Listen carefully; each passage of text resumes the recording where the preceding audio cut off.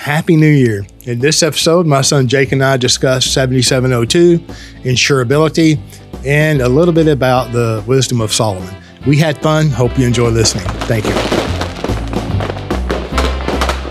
Welcome to the Banking with Life podcast. I'm your host, James Nethery, and I have my youngest son, Jake, today. Jake Nethery, folks.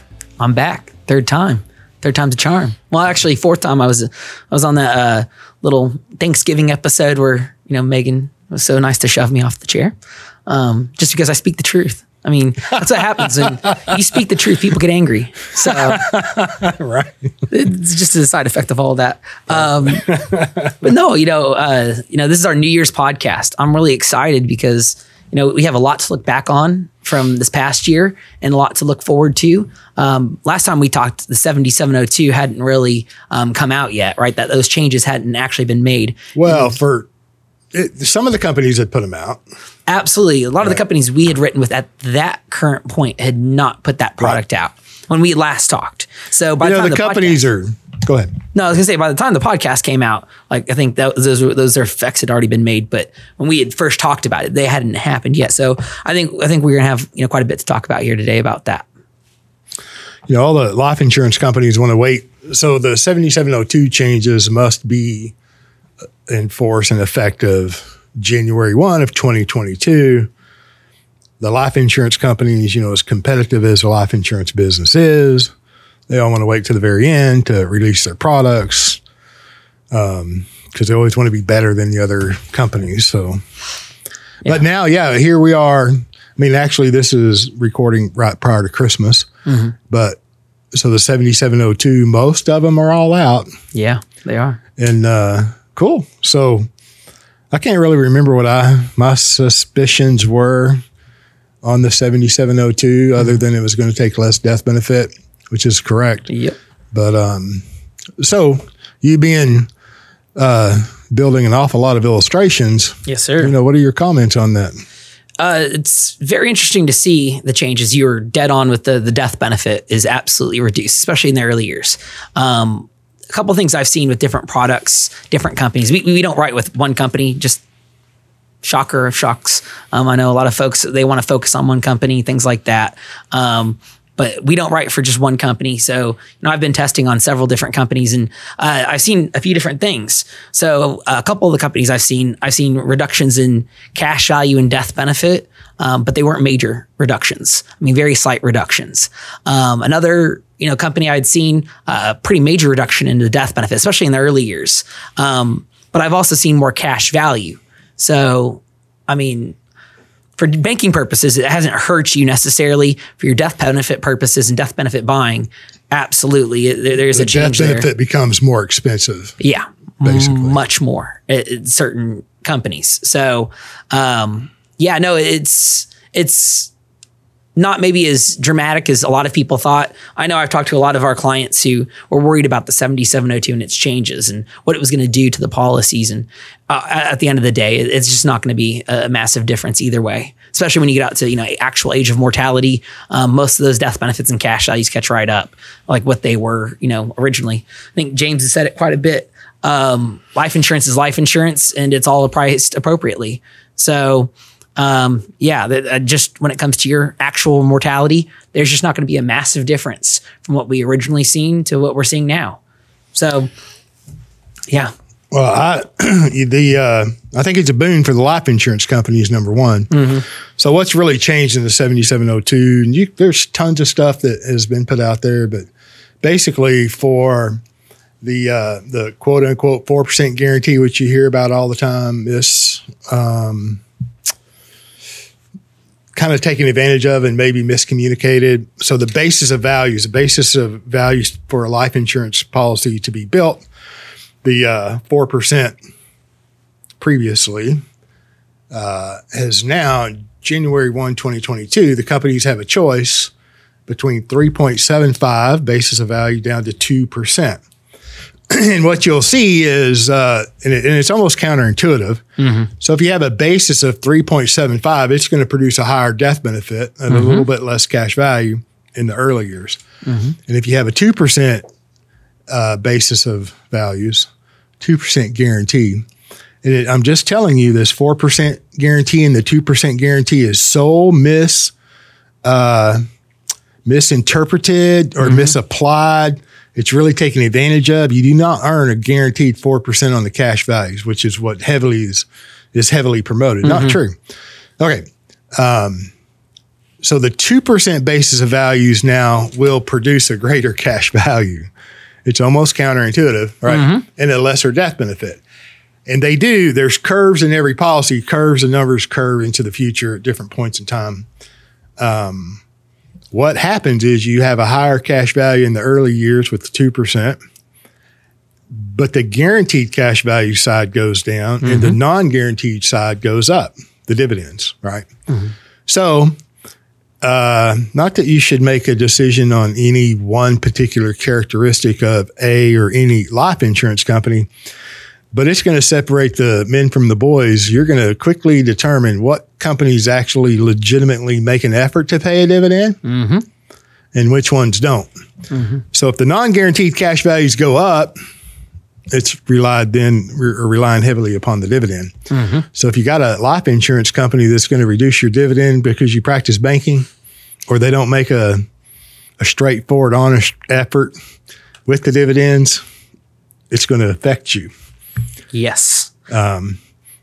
And, you know, one thing a client and I had talked about, and I had pointed out, a lot of people get this, you know, thing in their head where, you know, they've heard other agents talk, and these agents talk about, oh, there is this, you know, 4% guarantee. And then, you know, a 5.5% dividend. Let's just say that, right? The dividend rate's 5.5%. So they think they're going to like make 9%, or that's what they try to put out there. That's exactly what's implied on purpose. Yeah. So now the guarantee goes down to let's just say 2%, right? So that guarantee goes from, 4% to 2%, but the dividend rate stays at 5%. How is there more cash value in that first year? How? Because that's counterintuitive to what they're saying. Yeah. That's not how it works. These are all components of a life insurance, It's going to be interesting how marketers position themselves. Yeah. At the end of the day, I'm telling you, it's a boon for the life insurance companies. Lesser death benefit, the cost of mortality, not even the cost of mortality, well, the cost of the death benefit goes up. And so as you go out into the future, if the cash values rise, there's a net amount at risk. The net amount at risk is the difference of the accumulated cash values and the death benefit. So the net amount at risk lessens over time. It's a boon for the life insurance companies. Now, two, you didn't have a choice. I didn't have. Did you have a choice? Did the IRS call you? No. Did they ever call? Yeah, exactly. Well, no, they don't call. They send letters. That's right. Just for you people out there, they do not call you. They absolutely will send you a letter, though. One time I was actually going to a seminar that I was presenting, and it was it might have been a banking. It was something. I don't. Nelson wasn't there. It was downtown Fort Worth, and I'm driving early in the morning, right? And my phone rings, and it's a guy saying he's from the IRS, and he's like calling because I owe him money, and they're going to send a policeman and issue a warrant. And I'm just laughing at the guy. It works, or they wouldn't do it. Absolutely, the IRS doesn't call. That's right. So, and my point there is we didn't have a choice. None of us had a choice. The life insurance companies have wanted this. They slipped it in like every other nefarious bill ever. This was a component to a bill that had already passed or was already going to pass. It's almost like the Federal Reserve Act on December 23rd, right? 1913. There were 6 senators. Didn't even have a quorum. But let's, who wants to know about history? Okay. Ooh. My point here is we didn't have a choice, and the life insurance companies didn't either. Yeah. Right. They were told in January, you have to implement these products by January 2022. It costs, and I'm not taking up for them or feeling sorry for them, but it costs a lot of money for these life insurance companies to revamp these products. Yeah. So they had to get to it. Anyway, we didn't have a choice. It is what it is. It is what it is. So speaking on the 7702, I had a client ask me, how does that affect my current policy? Not at all. Yeah. Nothing. These are for policies in the future. I know some policies, like the changes go in force hard January 2022. There is no, let me try to get it in right now. So if you call us right now and say, hey, I'm going to get a policy, it's too late. So, and if I was a young person, look, I just went through underwriting. I mean, I'm still waiting for hopefully I get standard. I'm too fat for preferred. And they happen to be on 2020 products, but I've got some term riders that I'm going to convert in 2022. Yeah. Who cares? I buy life insurance. Yeah. I bought a term policy this year. By the way, we can talk about that.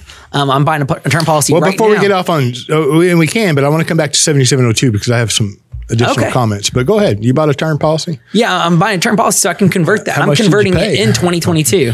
Yeah, no, right. Going right up to an insurability amount. So, but yes, no. Did you go over a little bit and ask for forgiveness? I did. So I'm just asking. It was what it was. And sometimes you can get some forgiveness. And I think we do a lot of that in our practice. You've got to justify it. You can't ask these underwriters to go outside That's right. their norms. All right. And if they do, they deviate very little. I mean, it's not enough to make you go, you got to justify it. If you're going to ask for something from the life insurance company, you have to justify it. Yeah. Anyway. Absolutely. Well, good job. So you're going to be fully insured or properly insured. Is that what I'm hearing? Yeah. Properly insured, fully insured. I think that's a year-to-year thing. So absolutely. But yeah, no, I will be at that point. I'm going to be like Nelson Nash. I'm going to, my dear friend and mentor, I'm going to keep buying life insurance until they say, boy, you're just not insurable. I don't care. I love that. Yeah. Well, let me say on the 7702 too, in addition to what I've said, because of Nelson, I haven't gone into the depth of going through the different iterations of policies, but here's what I firmly believe in when it comes to the changes in 7702. In our practice, we may change products a little, depending on age and the client specific. Each client has their own solution. So the idea that one size fits all is not in existence. It's not true. It's not appropriate. It won't serve you well. But I think that the base premium should be higher. Absolutely. In general. And the term component that's required, if any, is going to be much less if we're going to practice banking. Much less. And that's a couple things you'll see. Clients who have policies already and you're getting new policies, you're going to see that cost of that term is going to be much less. We don't need as much term. And of course, we're also going to want to use more base too. So I think there's this whole thing out there in the big wide world on this negative connotation when it comes to the base part of a policy, which is absolutely ridiculous. The base part of your policy is going to be a driver in the future years of the policy and even in the early years of your policy. It absolutely provides cash value. I guarantee the base face amount, the increasing base face amount, and the base face amount increases because the base produces dividends. Yes. Okay, now just think about this. So the increasing base face amount, the base whole life policy's face amount must equal the cash value, must equal the increasing death benefit in the future at age 121. Absolutely. At the end of 120 years, you're age 121. It's very simple. Do you want a small death benefit at age 121? Or a large one? And then do you want to do business with the company that puts the curve? I mentioned the curve on the numbers in a policy. Do you want to do business with the company that puts the curve past 120 or past 105? You know dang well most of us are not going to live there. That's an actuarial, theoretical life expectancy. Yep. All right. And the answer is no. I don't want the curve to happen after I'm most likely not here. Yeah. Okay. But I want a big number. Absolutely. So I need a big base. Absolutely. And so when we also talk about the policy's basis of guaranteed values, we're talking directly about what the base is producing. We're not talking about the PUA and what it's producing in cash value. We're not talking about the dividends and what they produce in cash value. We are specifically talking about the base part of your policy. So when you hear people, tout, the 4% or 5%, whatever that guarantee happens to be, they are specifically talking about the base part of the policy. I will die on this hill. Why are you trying? They don't know. I agree with you, but I suspect most of them don't know what the hell they're talking about. Yeah, you're probably right about that. I talked to an agent earlier this week. He's like, I'm just calling around looking for, an agency that I can work with. Are y'all still working with companies that have the 4% guarantee or the 2% guarantee? And I'm like, you don't even understand the question that you're asking, because he's out there, selling his clients a 4% guarantee. Yeah. And I'm like, I'm sure it's 100% base policy. How'd you get my phone number? Yeah, right. No, I don't know. He thinks he's I don't know what he's doing. I know he doesn't know what he's doing. Yeah. By the questions that he asks. Anyway. Yeah, no, I mean, it's a very faulty way. You hear this a lot with, these, what would you say, talking heads, these people who think they're, infinite bankers. These people usually aren't associated with the Nelson Nash Institute, by the way. Hey, but at the end of the day, that you can quickly find out if somebody's legitimate or not by looking them up on the practitioner finder. If they're not on there, you can just go ahead and they're not even on your radar to think of as legitimate. They really shouldn't be. So if they are on the practitioner finder, I'm not saying you shouldn't have, your suspicions or your walls up still. But at the end of the day, they're more reliable than the people who are just out there on the internet talking. I've heard one guy who said Nelson's book was 200 pages. It's a quick read. It's 200 pages. It's 93 pages, man. You don't even read the book. You would know that it's. Yeah, it's been around 200 years, but you got to read a book that, some guy named Nelson Nash made it popular, wrote a 200-page book, But so he doesn't read and he doesn't want you to read, so that you should just buy his software. That's right. Right, and use 4% guarantee. I think the policies, now all things can never be equal. Mm-hmm. All right.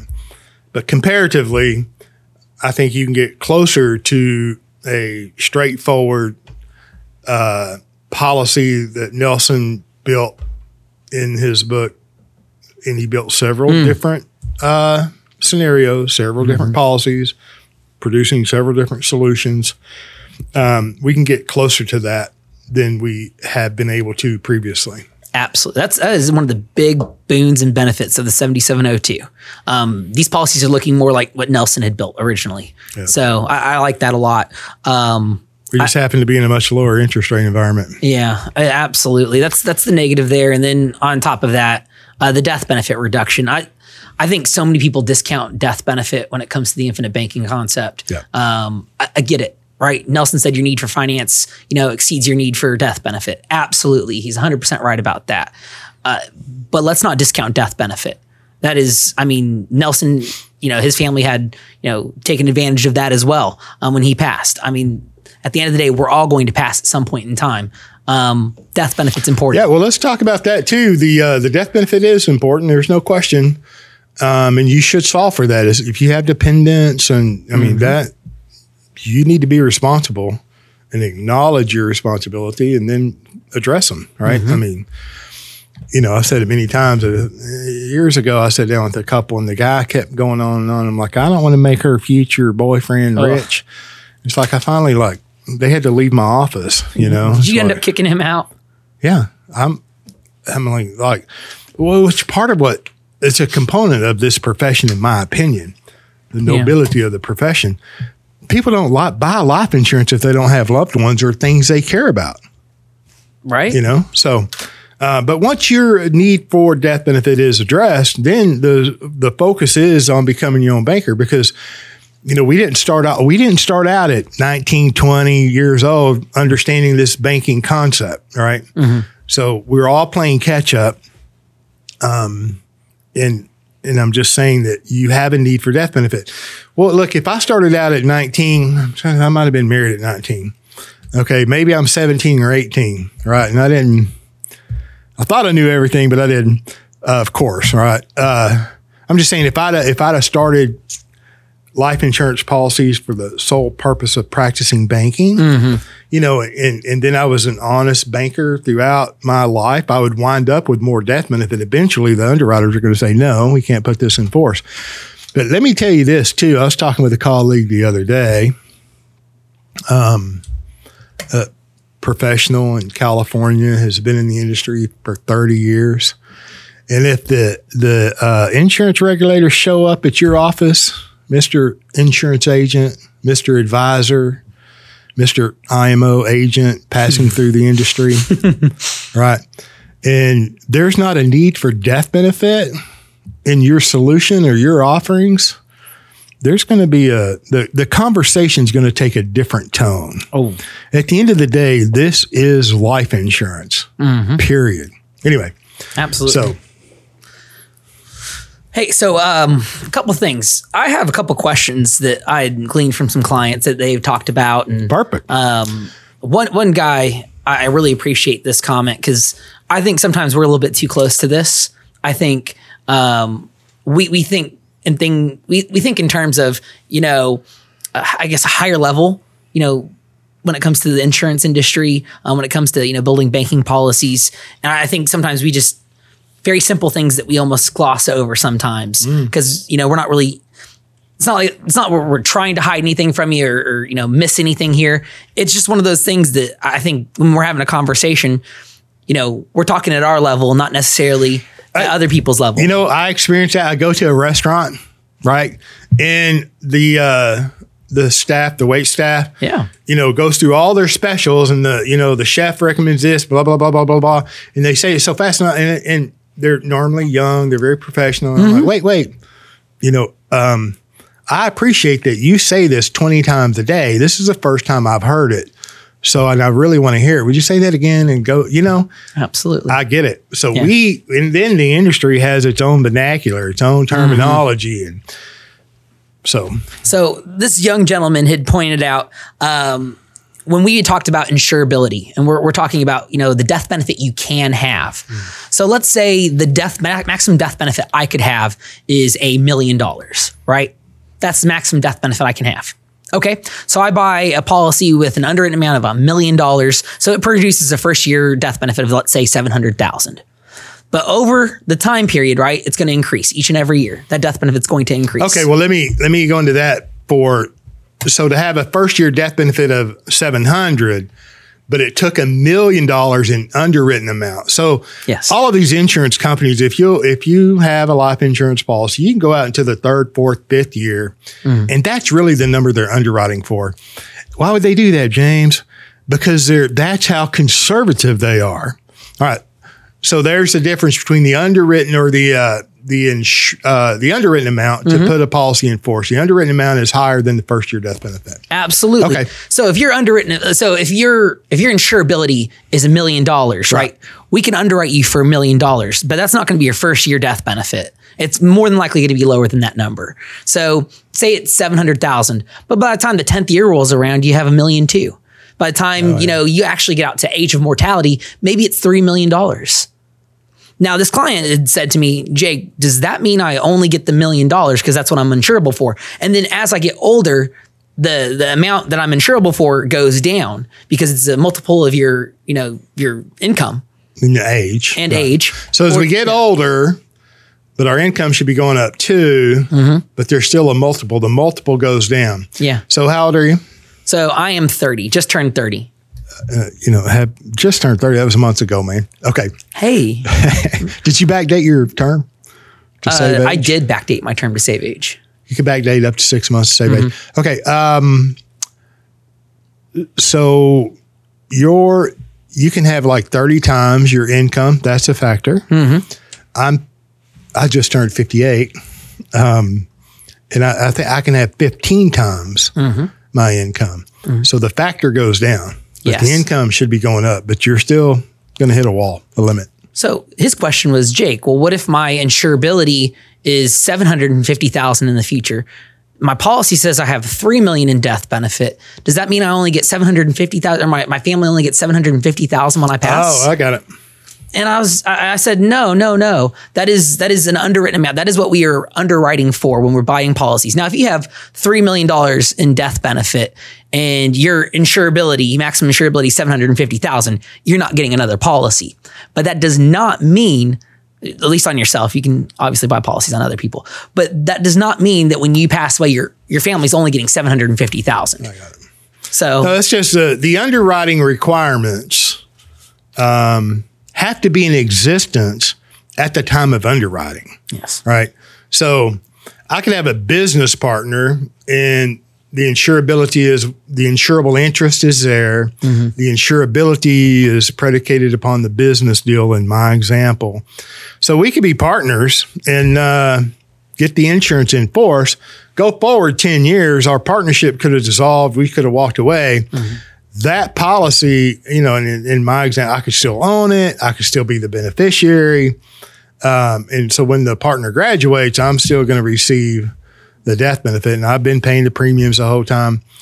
But now I have to hunt down his family or their family to make sure that I can come up with a death certificate, right? And if somebody graduates, not anybody off the street can go get a death certificate, mm-hmm. right?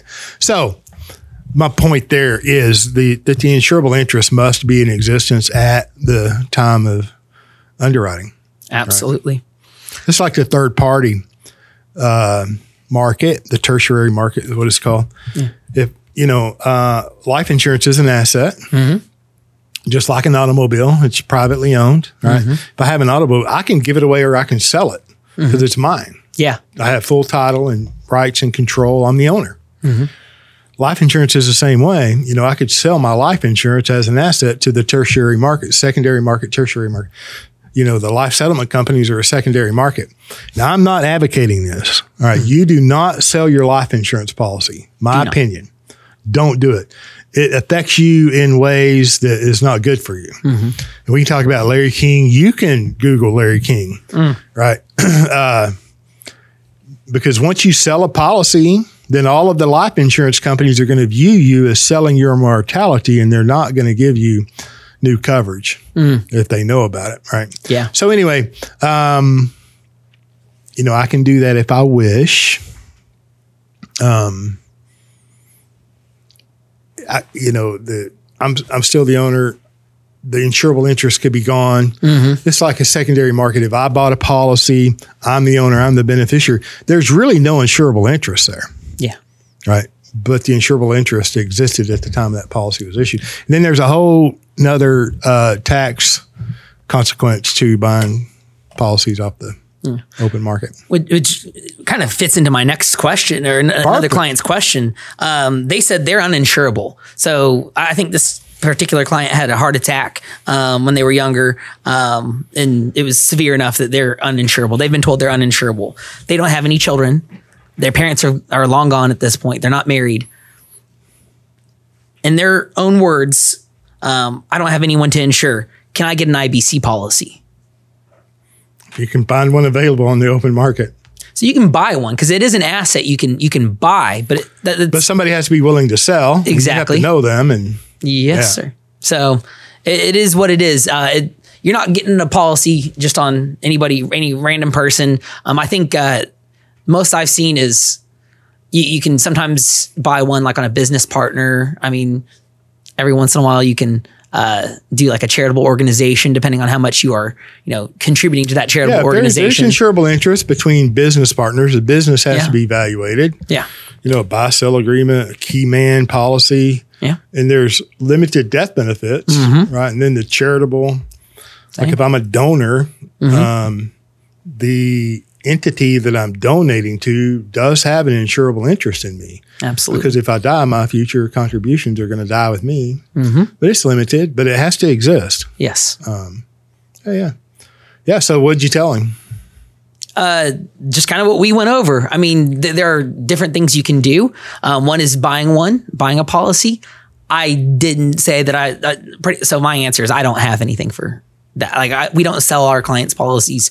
I don't have any current clients that want to sell their policies. And the agent really can't buy those anyway. Yeah, we can't. It violates your contract because really, insurance the death benefit is tax free because it is a replacement of a loss. Yeah, right. It is not an investment for a gain. It is not. So, whenever you sell a policy, the insurable interest existed, at the issue, but now the new owner, the first thing they're going to do is change beneficiaries, and now they're going to quote unquote profit from your demise or your graduation.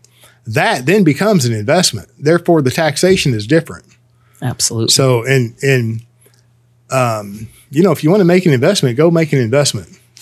And I get it. You should make that capital investment from, a life insurance policy loan. Yeah. So it's hard. We don't get into that. Now that's not to say I wouldn't buy every policy that became available, right? But who has time to track down somebody? And most people in the infinite banking world are not interested in selling their policies. No, they understand the value of it. That's why they bought it. So exactly. I mean, they experience the values why they keep it. That's right. Right. And it's the same thing. I've had a lot of people, well, why would people do that? All you got to do is look at an in-force illustration or an illustration. And yes, they're wrong the day they're printed, but you can make the case of why you would purchase a policy from someone just by understanding what's going on in the policy. As a matter of fact, I have one on the conference room table, a gentleman, uninsurable, an older gentleman, I forgot what state he's in, an old Prudential policy. Oh. Demutualized, and they're still paying dividends. And I told him, it was like, get an in-force illustration. He thought he might want to sell it. I'm like, send it to me. And then I showed him exactly why he wouldn't want to. And turns out he didn't want to, which is the best decision for him. But I'm telling you, I'd have flown up there and wrote that man a check. Right? Prudential, demutualized in 1985 or 1990. Still paying dividends, going like gangbusters. It's like, you see the premium, sir? Yes, sir. You paying that? Yes, sir. Did you see the increase there? Yes, sir. Why wouldn't you do that? Nobody's ever shown me that, James. And then it led into a great conversation. He really should be a podcast guest, an episode, right? Because I'm like, well, see how far or how accurate I am. See how close I am. Your whole life, you've been told this is the worst investment ever and you shouldn't pay those premiums and you're paying too much premium and life insurance is the world's worst place to put money. He said, yes, sir. I've been embarrassed in prior years. This is an older gentleman. And he needed money, right? Or he thought he needed money. He thought he needed more money than he actually needed. And I said, have you ever borrowed against that? Oh yeah, I borrowed against it. And he even had a current outstanding loan, right?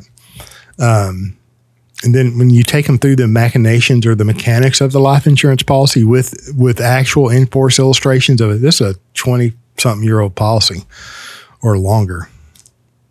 Nice. 30 or 40-year-old policy.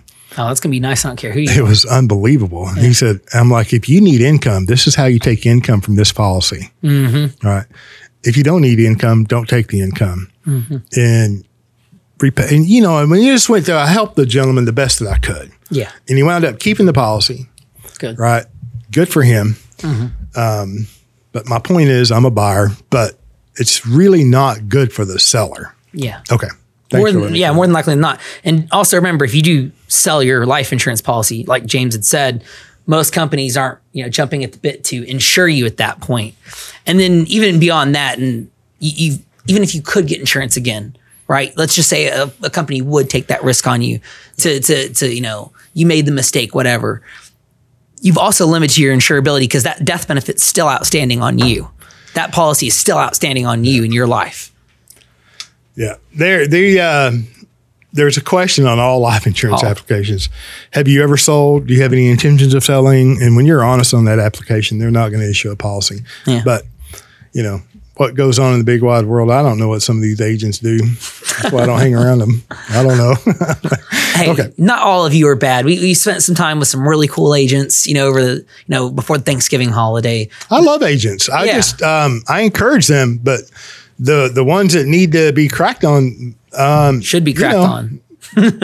If you identify, look, Yeah. If you're out there creating the noise, you know who you are. Just stop it. Move on. Go back to your mortgage days, your real estate days, your chiropractic days, or whatever it is you did before, you know.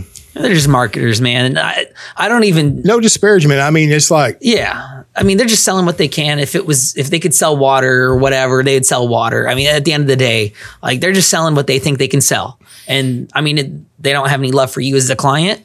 I mean, that's why they do what they do.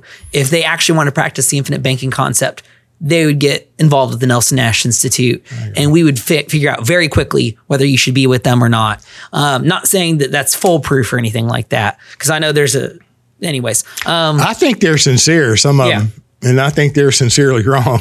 but they have an opportunity to learn just like all of us and change their mind or do better. And so that's my encouragement. I encourage I spend more time with agents than you should. Yeah. So, but you know, my heart really goes out to agents. I appreciate agents, and I really appreciate the agents that are trying to do the right thing. You know, and I believe that's most of them. So, and I know many of you that listen are agents, and I appreciate you listening. Yeah. You know, so thank you. Yeah. I think one last question here. We had talked about this earlier because it was a pretty funny question. But a lady had sent this in. She had said she has 2 children, but she really only has the premium to insure one of the children. She has a 17 and an 18-year-old, and she asks, which one should we insure? You had a very funny response to that. So last question here. I'm pushing it over to you. It was a sincere response. I'm like, listen, I'm surrounded by strong women. My mother was a strong woman. My sisters are strong women. My wife is a strong woman. The women in my office are strong women. And it's like, I wouldn't wade off into you couldn't pay me to wade off into that. I would refer to Solomon when the mothers were arguing over a child, and he told them, okay, well, cut the boy in half and each of you take 2. And the mother's like, no. So yeah, I wouldn't wade off into that. I would refer to Solomon. Yeah. And I disagree with the question. Yeah. Of course, you know, we don't make recommendations without having a full and robust understanding of your financial situation. Mm-hmm. We're not just selling life insurance so you can become your own banker and hope it works out and whatever. So to answer that question appropriately, you know, we of course need more details, and I don't, unless the one child's uninsurable. Okay. But if they're both insurable, I would figure out a way to get it done. And I think I can get it done. And I think whoever asked that question just doesn't have enough information, or she wouldn't ask that question in the assumptive fashion that she did. Yeah. And I think a lot of times. It's a genuine question. Yeah. And I think a lot of times people think maybe it's better to insure the younger child than it is the older child. Like you'll get more cash value out of it, or it's, you know, better for my policy that I own to have a younger child on it than an older child. And, you know, at the end of the day, you know, like we've been talking about this entire podcast, insurability. Underwriters are looking at insurability. If you have 2 children, both are dependent, 17 and an 8-year-old, and you're going to insure only one of them, what do you think that underwriter is going to think? Yeah, you're going to kill the other one? Yeah, exactly. Or this is one you're going to kill. This is the one you're going to kill. You're trying to get insurance on it so you can kill this child. It's like it's bad business. It is bad business to insure just one child.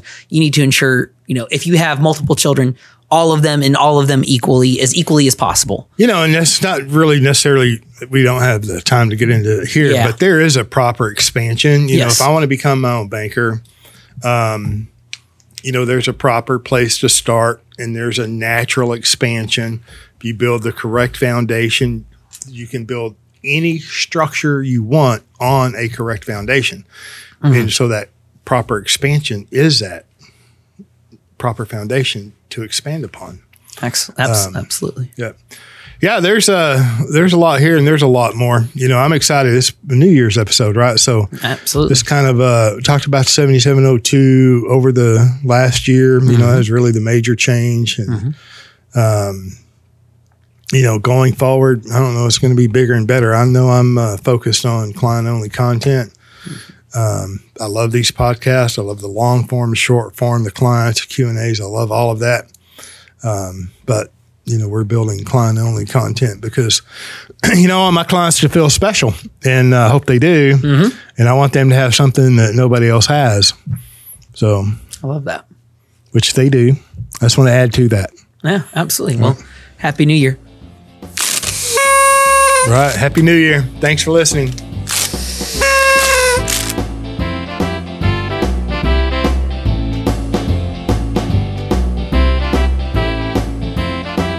Thank you for joining us on the Banking with Life podcast. If you're watching on YouTube, make sure to like and subscribe and click on that little notification bell. Otherwise, join us on Apple Podcasts and Stitcher for weekly content.